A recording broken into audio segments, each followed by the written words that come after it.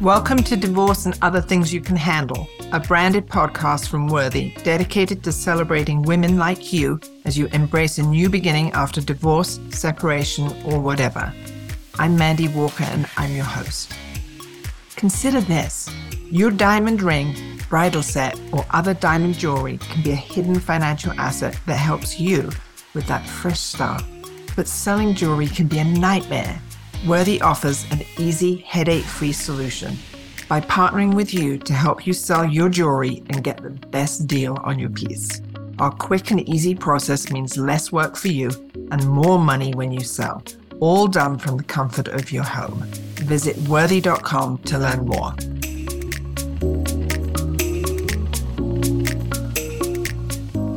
For this episode, we're talking about the non-moneyed spouse. What do I mean by that? Well, in all marriages, there's a division of labor. It's often based on who's good at what.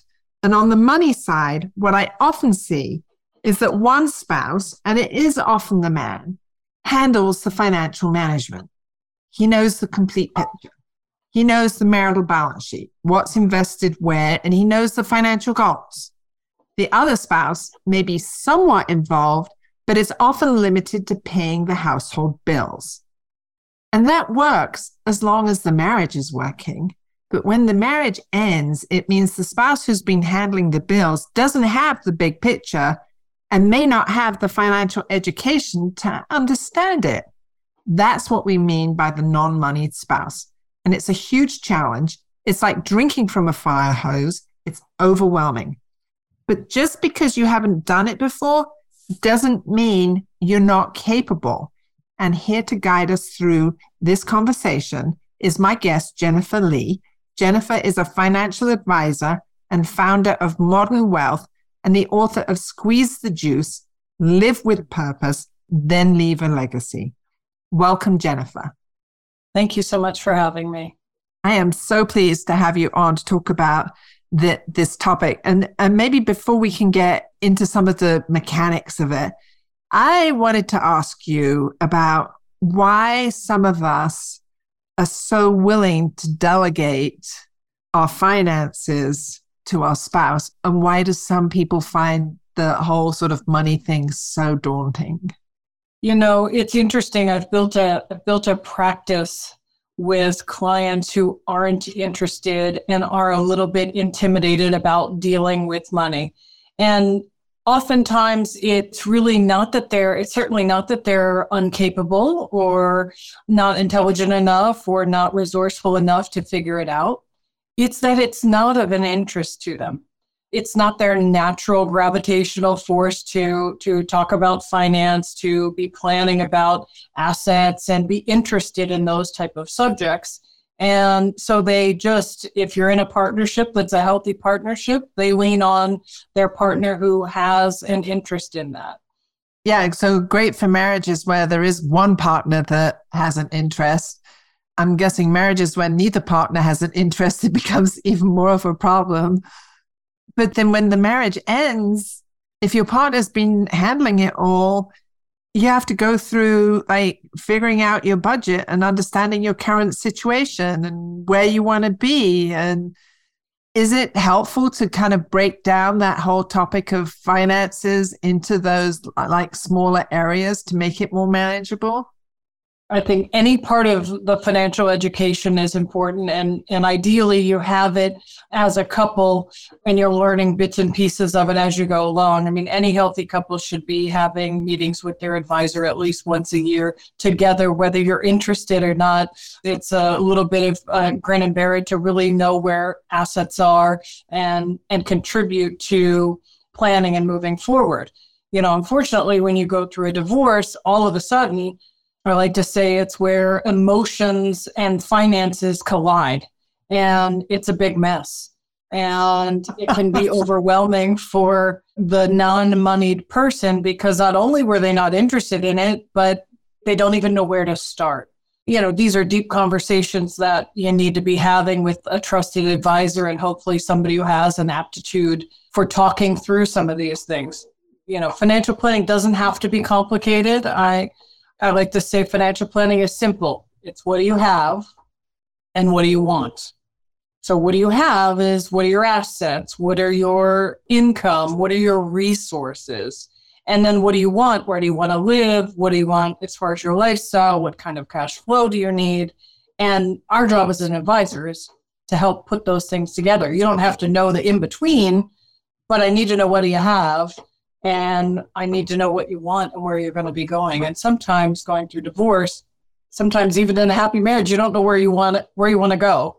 So gaining clarity on what's important to you, what your values are, and where you see your future, where you want to be living, what your lifestyle looks like. That's a critical component. So two thoughts on that. One, I was going to say sometimes divorce is a really challenging time, but one of the upsides to it means that you get to decide where you want to go and what your financial goals are. And you don't have to agree that with a spouse, which I guess, is sometimes an obstacle because you may not agree on what the goals are. That's absolutely true. So there's a lot of freedom and a lot of positive things that you can look at in a new beginning and in a change in a relationship and moving forward. Of course, the challenge is really understanding what are those resources that you have at your disposal and discretion to make that future life. So how, and this is my other question from what you mentioned earlier, is how accessible are financial advisors? Can anybody work with a financial advisor, or do you really need a certain amount of assets to be able to work with a financial advisor?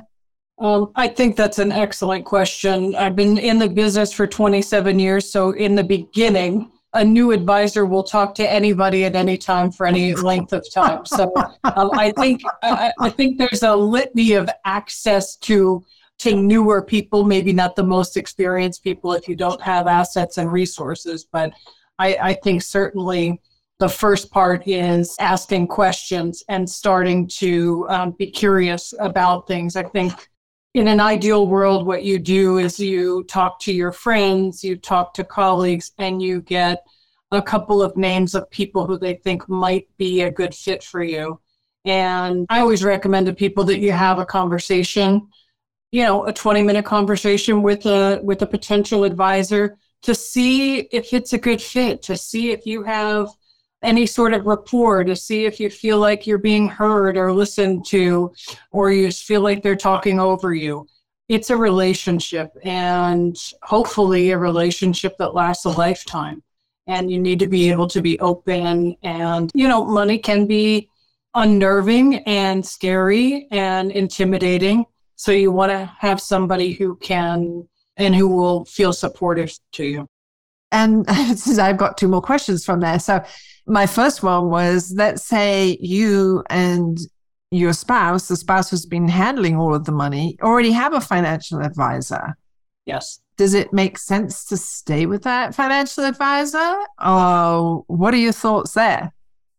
So I think it depends on what the relationship is. If you're the non-moneyed person and you really maybe go see the financial advisor once every 3 years because your spouse drags you there, I think you most certainly need your own and somebody different. I myself have worked with couples as a happily married couple, and then they go through a divorce. I've been able to retain both clients at times. Certainly, that's because I have a rapport with each one individually, and they understand and feel that when I'm having conversations with them, it's specific to them and it goes no further. I think it just depends on the depth of the relationship. Most times, the non-money spouse goes and finds somebody else. So maybe it would be, it's smart still, interview your existing advisor as well as 2 or 3 other advisors, and then you can make your decision. Absolutely. I certainly don't think it hurts. Again, it's those same questions about, do they really understand your situation? Do you feel like they are asking you the right questions? Do you feel like you can open up to them and be having meaningful conversations about what your life looks like moving forward? And are they going to be an advocate for you? And are they going to, certainly, they need to have core competencies of being able to manage your assets and help you make good decisions. But It's also about how is that facilitated and what is that process? It's already difficult enough, right? So you want it to be a reasonably pleasant experience. Right. And at what point, I mean, our show is about people who are experiencing divorce. So at what point would you suggest somebody bringing in a financial advisor? Do you wait until the divorce decree has been issued and you have everything, or do you start ahead of time? That's an excellent question. There's a funny quote in a movie called The Other Woman, and Cameron Diaz says, "You need to get your ducks in a row." And she's talking about, the wife needs to get her ducks in a row and really understand where are things. And so I think it depends on what's happening in the divorce. Is it a collaborative divorce and, hey, we just fell out of love, we care about each other and we're an integrated family and we want to make sure each other's okay, but we just don't want to live together anymore? That's the ideal scenario. In that case, I think you could do it together. But in a situation where you're the non-money party and you're thinking that you want to exit the marriage, I think you have to be armed with information. You need to have some knowledge. Oftentimes the non-moneyed spouse, maybe they're the homemaker, maybe they're the caregiver for the family, maybe they're everything but the breadwinner. And in that case, they may feel like they don't even know where to start or what they have. So I do think in that situation, it is valuable to have a game plan, valuable to have information so that you can make sound decisions about the next step. Not necessarily talking about being secretive per se, but you need to know what your options are and what the potential impact is. Right. Right. And I think that bringing them on sooner rather than later, I've seen a few situations where that's helpful, because when we're talking about how assets get divided or even some of the terms of the financial agreement, a financial advisor could say, well, I don't think you should commit to keeping those particular assets because I think there are other options that are more suited to you. Absolutely. Absolutely. There are so many financial landmines that you can make on a Tuesday, let alone going through a divorce. So the more information that you have and that your advisor has in terms of understanding what you really want to accomplish, because, again, it doesn't have, financial planning is complicated. We love what we do and it's not that complicated for us. But what we need to understand of the client is, what are you trying to accomplish? What's the end game? What does your life look like? Where will you be? Will you be happy in a townhouse? Will you be happy in a condo? Are you going to move to another state? Are you not able to move yourself from the family home? That may or may not make economic sense. And our job is financial therapists. It's talking through these different options. It's laying them out. In the end, of course, it's the client's decision. But sometimes our job is to maybe make informed decisions, or maybe like model out, well, if you decide to do this, this is going to be the impact that it has. And then they can choose whether that's the impact that they want. That's absolutely right. And sometimes they don't like what they're hearing. Well, Jennifer, I have a lot more questions for you, but we need to take a short break right now. Right. Listeners, my guest is financial advisor Jennifer Lee. You're listening to Divorce and Other Things You Can Handle. We'll be right back, and do stay tuned to get more tips on how to get up to speed on managing your financials.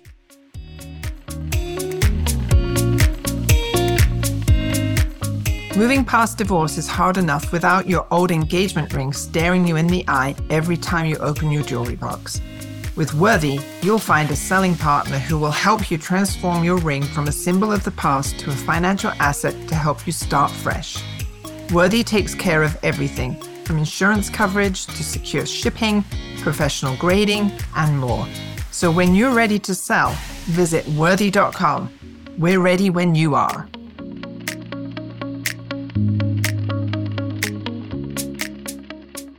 Welcome back to Divorce and Other Things You Can Handle. I'm your host, Mandy Walker. And in this episode, we're talking about being the non-moneyed spouse and how you can take control of your finances. My guest today is financial advisor Jennifer Lee. Jennifer is the founder of Modern Wealth and the author of Squeeze the Juice, Live with Purpose, Then Leave a Legacy.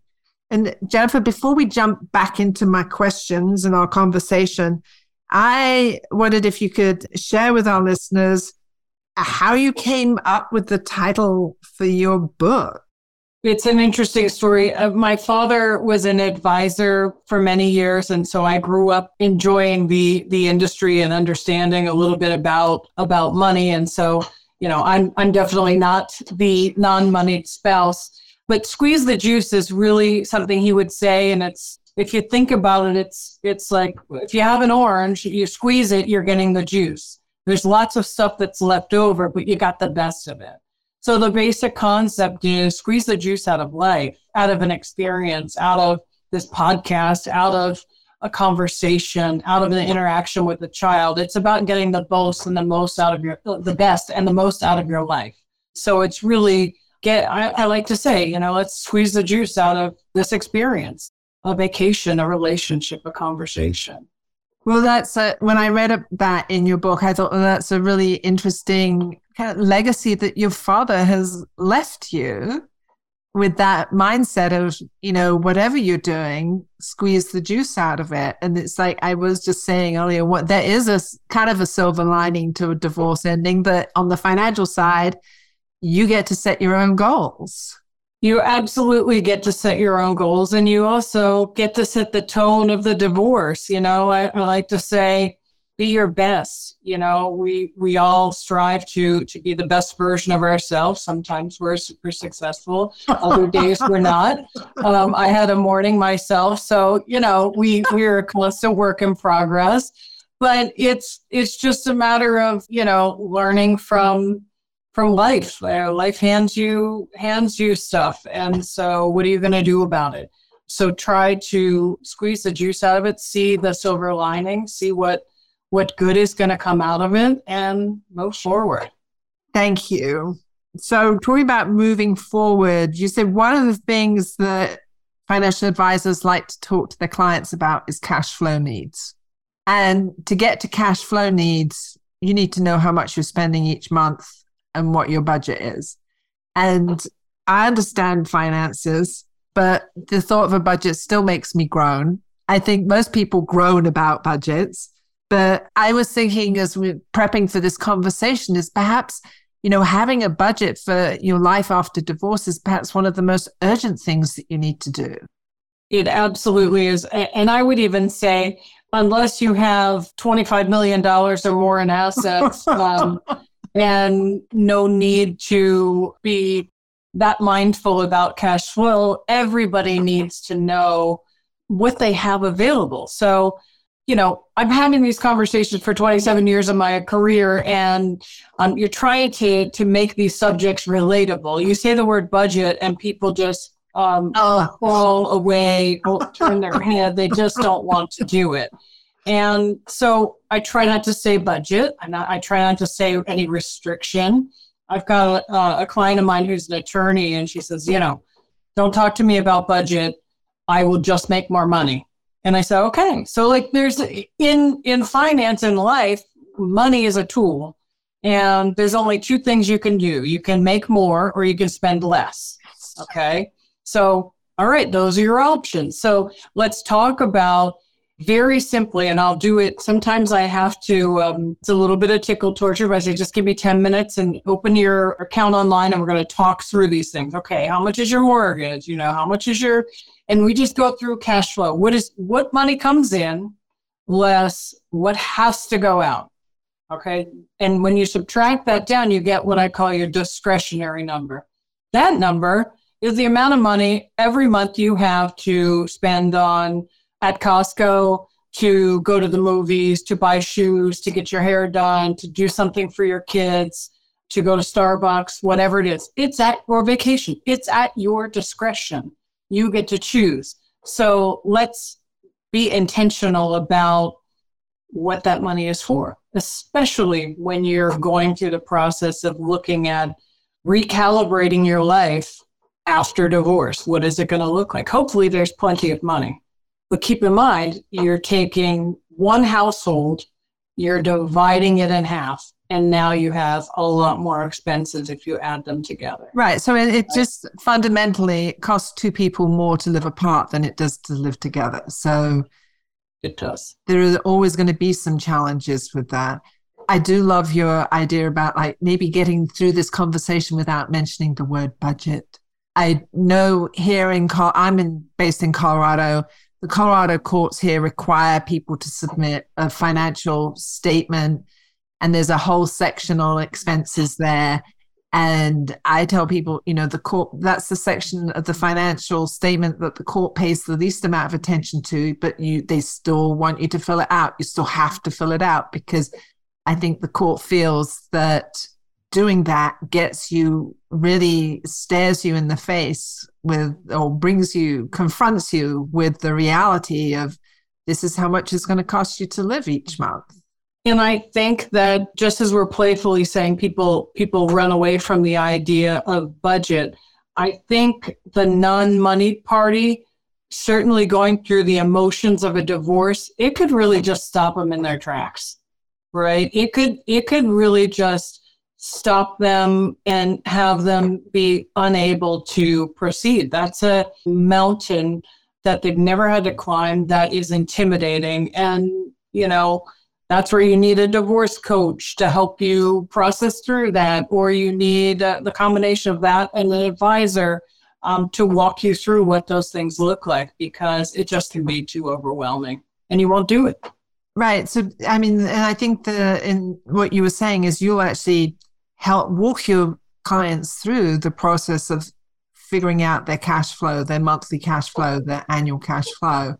And then when it comes to goals, I'm thinking too, it's so many people, when I talk to them about divorce, they say, this is my first time through this. I have no idea what I'm supposed to be doing.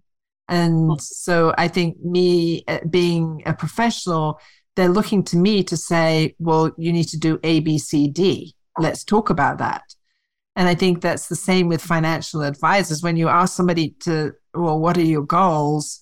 If they're the non-moneyed spouse, the goals are going to be different, but they may not have ideas about goals. Like I was thinking, breaking it down into, what are your immediate goals? Do you need to pay off a credit card? Do you need to build an emergency fund?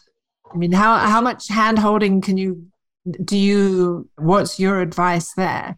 It is a lot. Hopefully you have somebody who's with you on that journey. I've got a client who has been with me, I think 9 years, and 5 years we were going through her divorce together before we even had any assets to manage. And it's, it's part advocate, it's part financial therapist, it's giving feedback, it's giving perspective, it's making sure that that person doesn't quit too soon through the process, because some divorces are messy. And I find that as women, we just want to be done. Let's wrap it up and move on. But there is a lot of hand-holding and a lot of, I think that for my practice, it's a conversation, and I'm unearthing what's significant to you.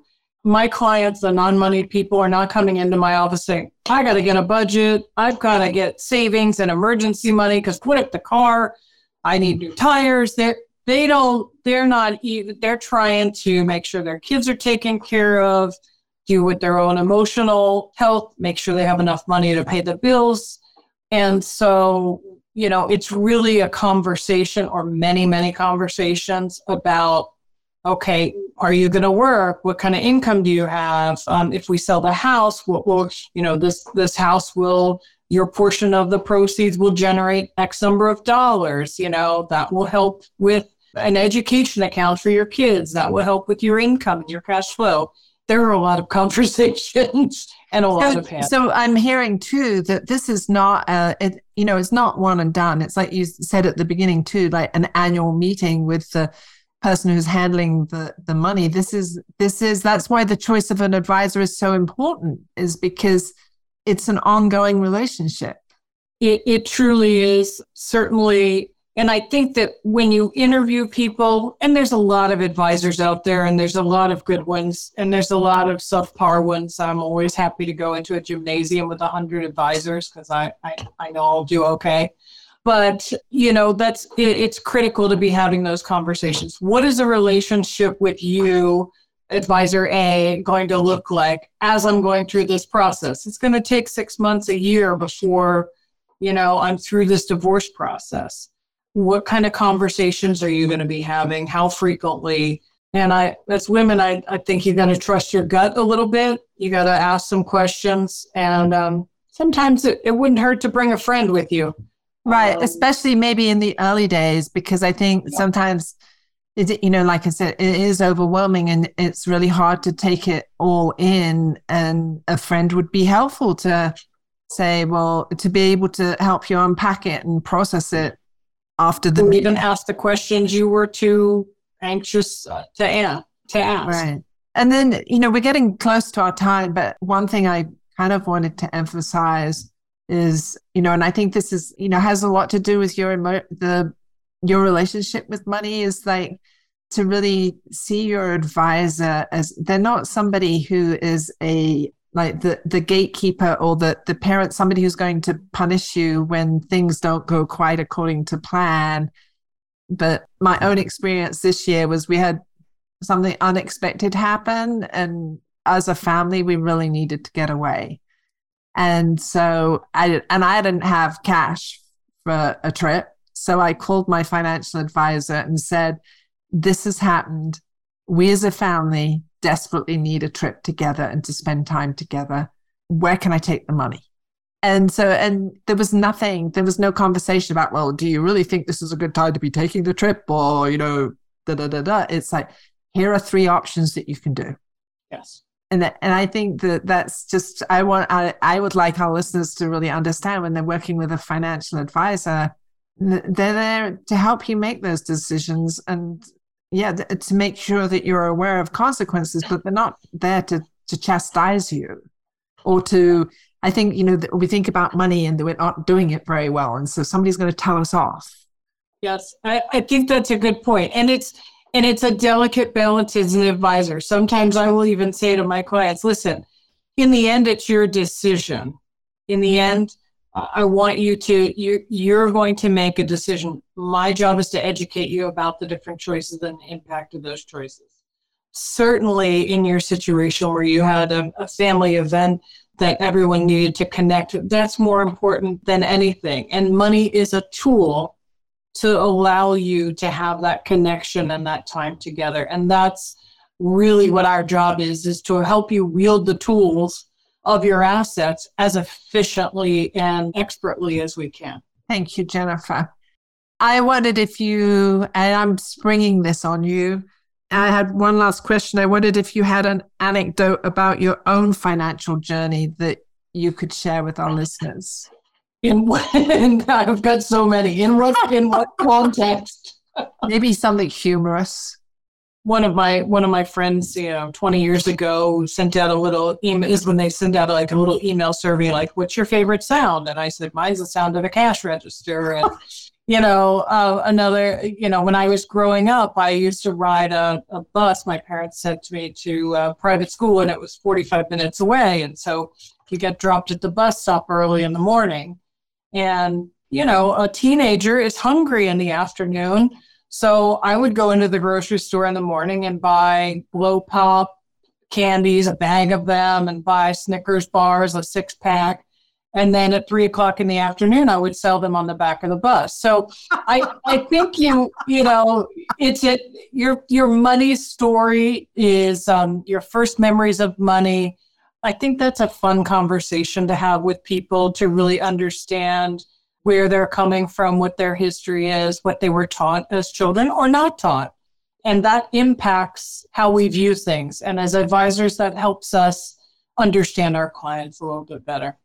Jennifer, thank you so much for sharing that story. As I know our listeners are going to be entertained by it, but also it will maybe prompt them to think about their own journey and what are their early memories about money. And that might help them as they work through divorce and start taking charge of their finances going forward.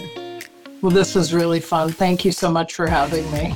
Thank you too, Jennifer. Listeners, my guest today was financial advisor Jennifer Lee. Jennifer is the founder of Modern Wealth and the author of Squeeze the Juice, Live with Purpose, Then Leave a Legacy.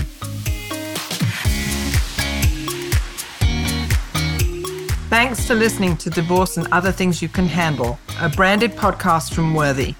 Worthy is a selling partner you can trust to help you get the best deal possible on your diamond jewelry.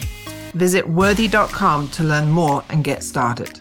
If you have questions about an episode, compliments you'd like to share, or would like to be a guest, please email us at podcast@worthy.com.